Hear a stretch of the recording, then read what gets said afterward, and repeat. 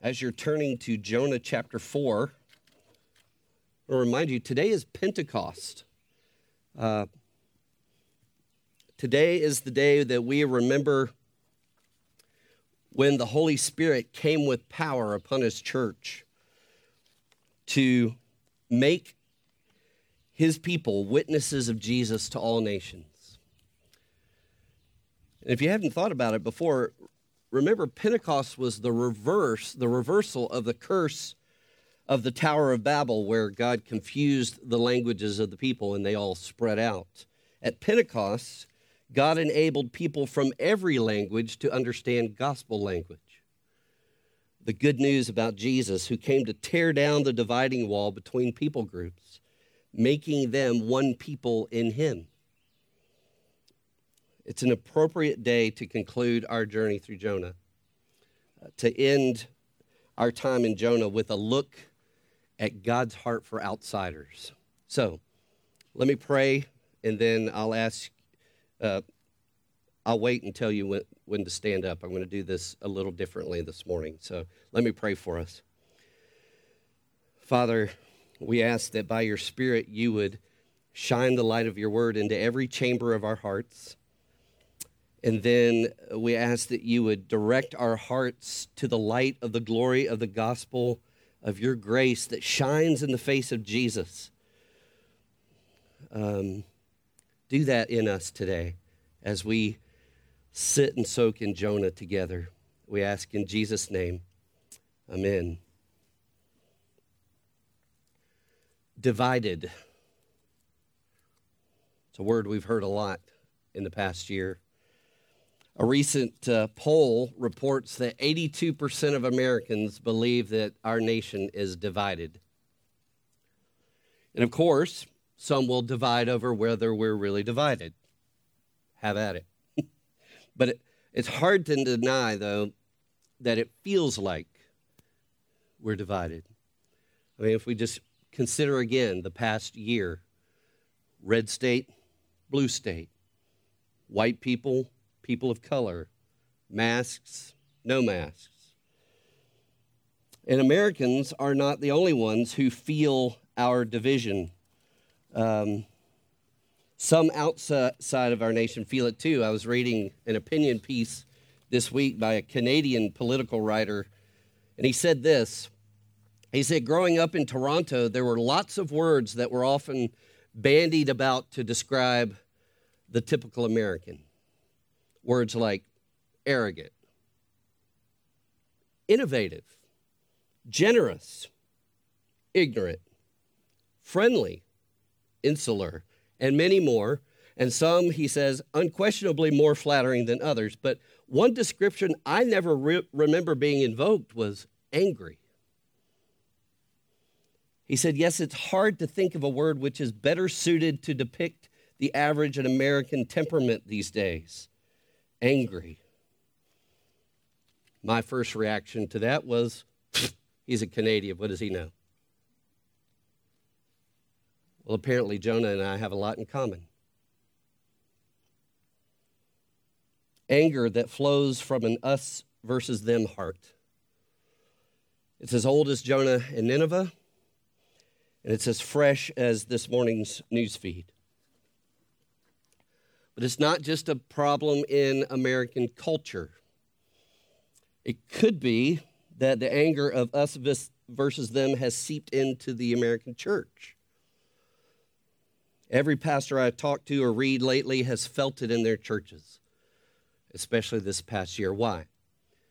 Perhaps it's because it's deeply rooted into the hearts that we bring to our churches. You may say, Pastor, why do we have to focus on our divisions again? We're so tired of doing that. Well, the Bible does. Jonah 4 does. And so we're going there. But there's good news at the end, I promise. Jonah chapter 4 acts as a mirror to expose our us versus them hearts. Are we, like Jonah, are we people who know the heart of God for us, but who don't have the heart of God for them? If you'll stand with me, we'll find out as we read Jonah chapter 4 together. I'm going to start in chapter 3, verse 10, to remind us what God did when Jonah preached to Nineveh and they repented. Hear the word of the Lord, the word of the God who loves you. When God saw what they did, how they turned from their evil way, God relented of the disaster that he had said he would do to them, and he did not do it. But it displeased Jonah exceedingly, and he was angry. And he prayed to the Lord and said, "O Lord, is this not what I said when I was yet in my country? That is why I made haste to flee to Tarshish, for I knew that you are a gracious God and merciful, slow to anger and abounding in steadfast love and relenting from disaster. Therefore now, O Lord, please take my life from me, for it is better for me to die than to live." And the Lord said, "Do you do well to be angry?" Jonah went out of the city and sat east of the city and made a booth for himself there. He sat under it in the shade till he should see what would become of the city. Now the Lord God appointed a plant and made it come up over Jonah, that it might be a shade over his head to save him from his discomfort. So Jonah was exceedingly glad because of the plant. But when dawn came up the next day, God appointed a worm that attacked the plant so that it withered. When the sun rose, God appointed a scorching east wind, and the sun beat down on the head of Jonah so that he was faint. And he asked that he might die and said, "It is better for me to die than to live." But God said to Jonah, "Do you do well to be angry for the plant?" And he said, "Yes, I do well to be angry enough to die." And the Lord said, "You pity the plant, for which you did not labor, nor did you make it grow, which came into being in a night and perished in a night. And should I not pity Nineveh, that great city, in which there are more than 120,000 persons who did not know their right hand from their left, and also much cattle?" This is the word of the Lord. Thanks be to God. Please be seated. So sometimes God's love doesn't look like we think it should. But God is clearly loving Jonah here by gently exposing what's really going on in his heart. God is being gracious to Jonah, merciful to Jonah, slow to anger. And like a good counselor, God puts his finger on Jonah's emotions, and in this case, it was his anger, and he says, "What's going on there, Jonah? Do you do well to be angry?" In other words, is it right for you to be angry? Where's this anger coming from, and is it justified? And since that question stands out so clearly in our text in two different places, we need to ask it too. What is Jonah so angry about? And is Jonah right to be angry about it? Verses 1 through 4, Jonah's angry that God is showing grace and mercy to people that Jonah thinks should be outside the circle of God's grace and mercy. He's angry that God is showing grace and mercy to people that he thinks should be outside of God's grace and mercy. And then in verses 5 through 9, Jonah's angry that God took away something that made Jonah exceedingly glad, a plant that saved Jonah from his discomfort. Now, let's look at each of those for just a couple of minutes. Verses 1 through 4. Jonah knew that God was gracious. He had tasted his grace. That's what we've been talking about the last few weeks. He tasted that grace when God rescued him from the judgment that he deserved. But Jonah didn't want God to give that grace to his enemies, to God's enemies.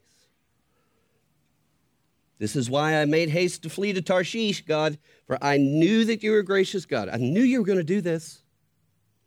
I knew your heart was gracious, and I was afraid you might be gracious to Nineveh. I didn't want you to be gracious to them." So why would he feel this way? Now, we need to give him the benefit of the doubt a little bit. We don't want to pile on Jonah too much. Let's explore his heart a little bit and see why he might feel this way toward the Assyrians. The Assyrians were the proven enemies of God. They were a real threat. Jonah was not wrong about them. They're evil. You wonder, did Jonah know of someone who had been victimized, who had been victims of their evil? I don't know. Perhaps some of the people that we consider our enemies really are our enemies. Maybe they really are evil. Maybe they've hurt you or somebody you know. But Jonah was also, let's give him credit, he was concerned for God's people, Israel. These were God's chosen people. He was their prophet. He loved them. He was concerned for them. Surely God wouldn't let people who were bent on destroying his people live so that they could do it, would he? I thought he was a God of justice. Come on. God, stick up for your people. And yes, the church in America and around the world has real enemies who are bent on destroying us. There are injustices being done to God's people all over the earth. And then there's this. Perhaps Jonah was concerned for his own reputation with the people back home. So you're the prophet who helped hold back God's judgment on our enemies, huh? How could you? How could you do that? I thought you were on our side, Jonah. I thought you were on God's side. Made me wonder, as I thought about it this week, could there be some Christians today who are concerned that if we show compassion to our enemies or a desire to hear and learn from those with whom we disagree, is there a concern from some of us that we might get canceled and shamed by our own brothers and sisters in Christ because of our concern and compassion for our enemies? So maybe all of these things were swirling into a perfect storm for Jonah in his heart. But the bottom line is clear from the scripture. It displeased Jonah exceedingly that God saved Nineveh from his wrath for their evil.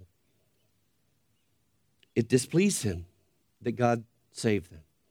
And in fact, it's actually worse than that. If you notice in your Bible, most of your Bibles probably have a little note there on verse 1 with a footnote at the bottom. And the footnote says that the phrase, it displeased Jonah exceedingly, can literally be translated, it was exceedingly evil to Jonah. Jonah thought that what God did by showing grace and mercy to Nineveh was exceedingly evil.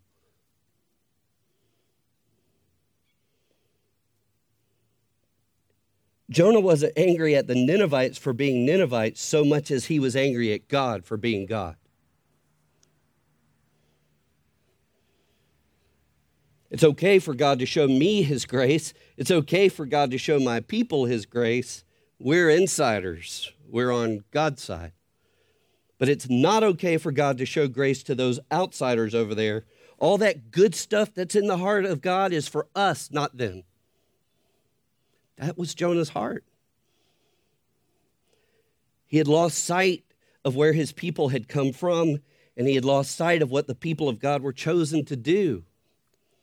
Way back, let's go all the way back to when Abram was called out of Ur of the Chaldees, as they called it, down there in southern Mesopotamia.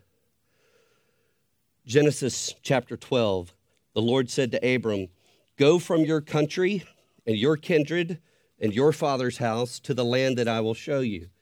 And I will make of you a great nation, and I will bless you and make your name great so that you will be a blessing. I will bless those who curse you, and him who dishonors you I will curse. And in you all the families of the earth shall be blessed." Where did God's people come from? Abram came from a family that lived in southern Mesopotamia. Nineveh's in northern Mesopotamia. It's all on that side of the Euphrates. And they were all idol worshipers. Joshua tells us, thus says the Lord, the God of Israel, long ago your fathers lived beyond the Euphrates, Terah, the father of Abram, and Nahor, and they served other gods. The moon god, actually. So God's people were a people that were rescued out of idolatry from that neck of the woods. And now Jonah's struggling with God showing people who worship idols in that neck of woods his grace.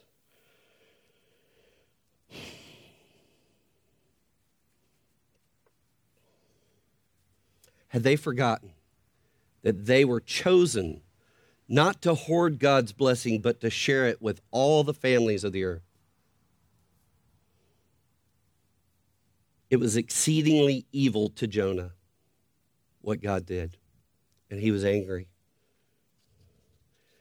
To say or think or feel that God should not give his grace to other sinners is to call God evil. It's to declare God the outsider and the rest of us the insiders. Now, that was God's first question. Do you do well to be angry? Let's go back to God the counselor and his second question about Jonah's anger in verses 5 to 9. Jonah goes to sit and pout somewhere east of the city in a spot where he can watch to see if perhaps God might still choose to rain hellfire and brimstone down on the city of Nineveh. And he sits and hopes that God will bring the heat on Nineveh, baby. But as he's sitting there, God uses a little object lesson to help Jonah see his heart a little more clearly. And just as God had appointed a fish to save Jonah from the discomfort of judgment in the sea, now God appoints a plant to save Jonah from his discomfort. And here again, there's a little footnote in your Bible. This is very interesting. It's actually God appointed a plant to save Jonah from his evil. You see, the word that's used there in the Hebrew is all throughout Jonah. Sometimes it's translated evil, sometimes it's translated disaster, displeasure, discomfort, all the same word. God appointed a plant to save Jonah from his evil. It's a play on words. God is a I'm not, but God's a masterful storyteller. God is giving Jonah a physical sign that points to a spiritual reality to remind Jonah how he has saved him from the evil of his rebellion and from the disaster he deserved for it. That's what this little plant is a picture of. God is saying to Jonah ever so gently, and I don't sense any anger in God in the way he's dealing with Jonah here. He's very tender, very patient. But this is what I think he's saying to him. Jonah, you did nothing to make this plant appear or grow.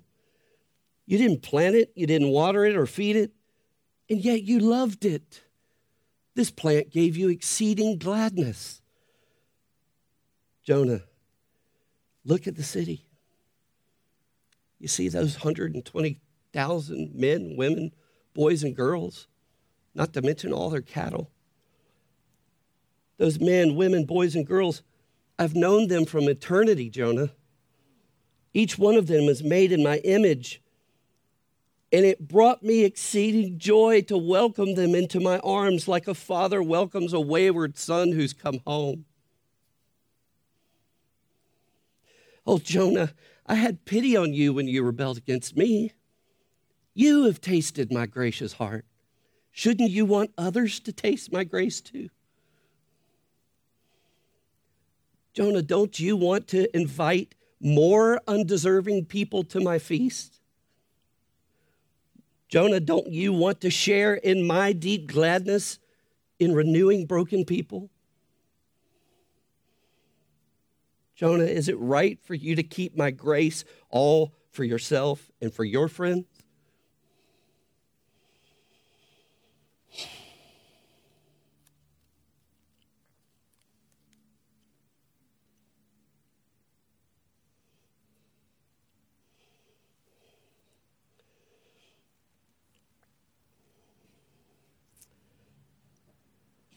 I've been reading a book called Power and Weakness about the ministry of the Apostle Paul. As it turns out, Paul was a lot like Jonah. And the author said something that made me think of Jonah immediately, and I have to read this to you. It's so well said. Listen. He says, there is much promise in adopting an identity as an outsider, with God as the only insider. Being the outsider always makes me the object of God's pursuit. I become one whom God is always pursuing in passionate redemptive love. I'm not the arbiter of who gets to have God dispense to them. I'm not the gatekeeper guarding the way to God. I stand alongside other outsiders whom God pursues because of my inherent spiritual poverty. He says, I am always in need, and when I posture myself in this way toward God, I become the grateful and joyful recipient of God's overwhelming faithfulness, grace, and love. This outsider posture is also inviting for others who feel they are beyond God's grasp or who are shamed by self-appointed members of the God Squad. It sets us alongside others when we believe and remember we are outsiders.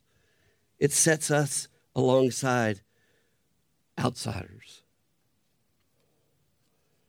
Friends, all of us are outsiders to God.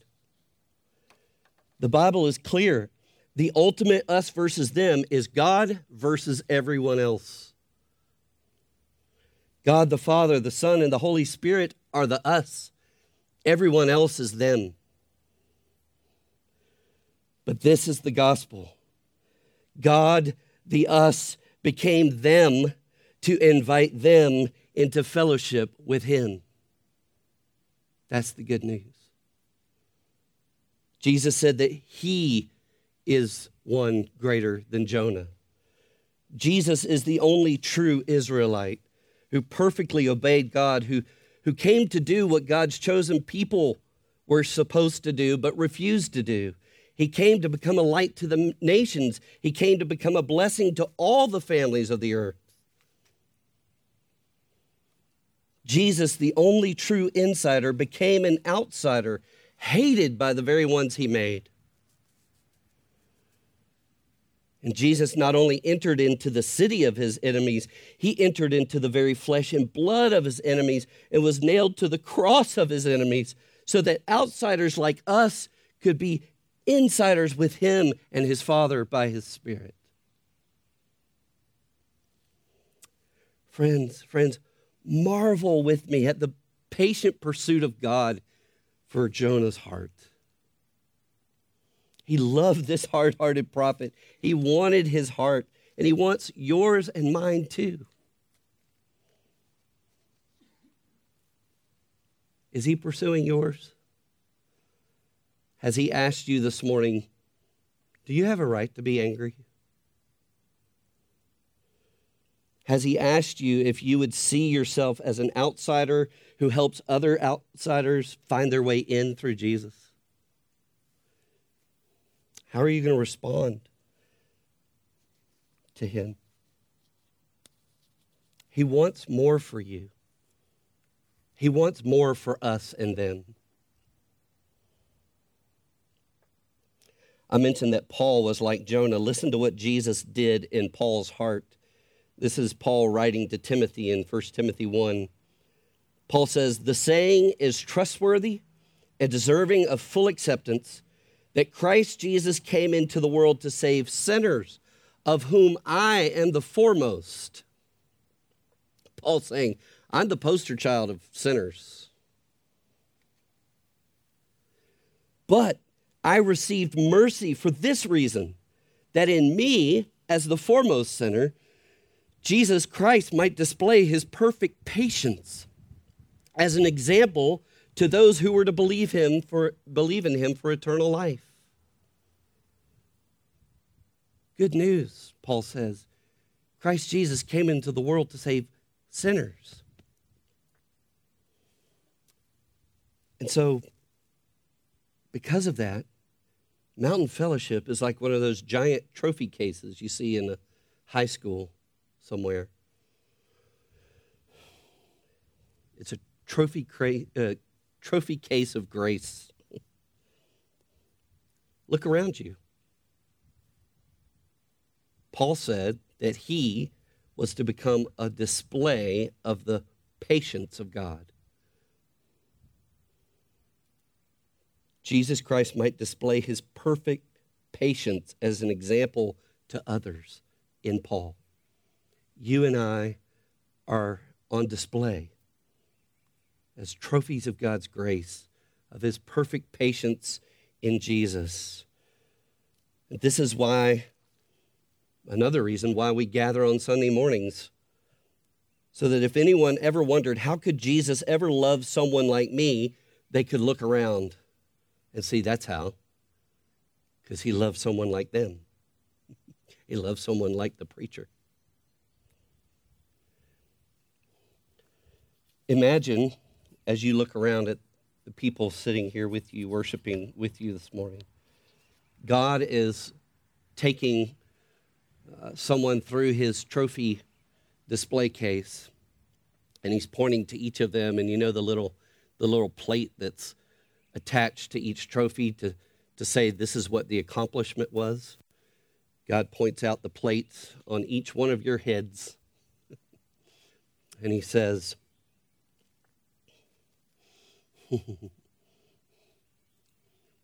here's Richard.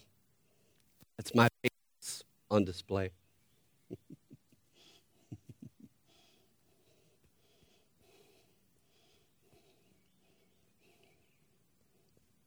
There's Mary Ann. I'm a merciful God. There's Jeff. I'm a God of grace. Hey, look, there's the pastor. I am slow to anger. Look, there's Nink. I'm abounding in steadfast love. See, all of these people display my heart. God saved sinners like the ones at Mountain Fellowship so that he could use us as an example to say to the rest of this mountain, there's hope for you too. If he can love us, he will love you. Come, all of you who feel like outsiders, we're outsiders too. Jesus is the only way inside to the heart of God. Come with us and let's follow Jesus together into the gracious heart of his Father. Lord, we want to be that kind of church. We want to be your trophy case.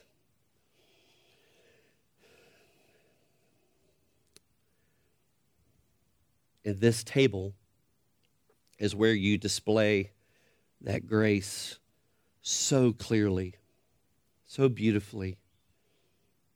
We come as hungry beggars for grace and feed on it here. And you fill us up and you strengthen us to go out and be beggars who tell other beggars where we've found bread. Would you make us people who will invite others to the feast so that together we can all share in your deep gladness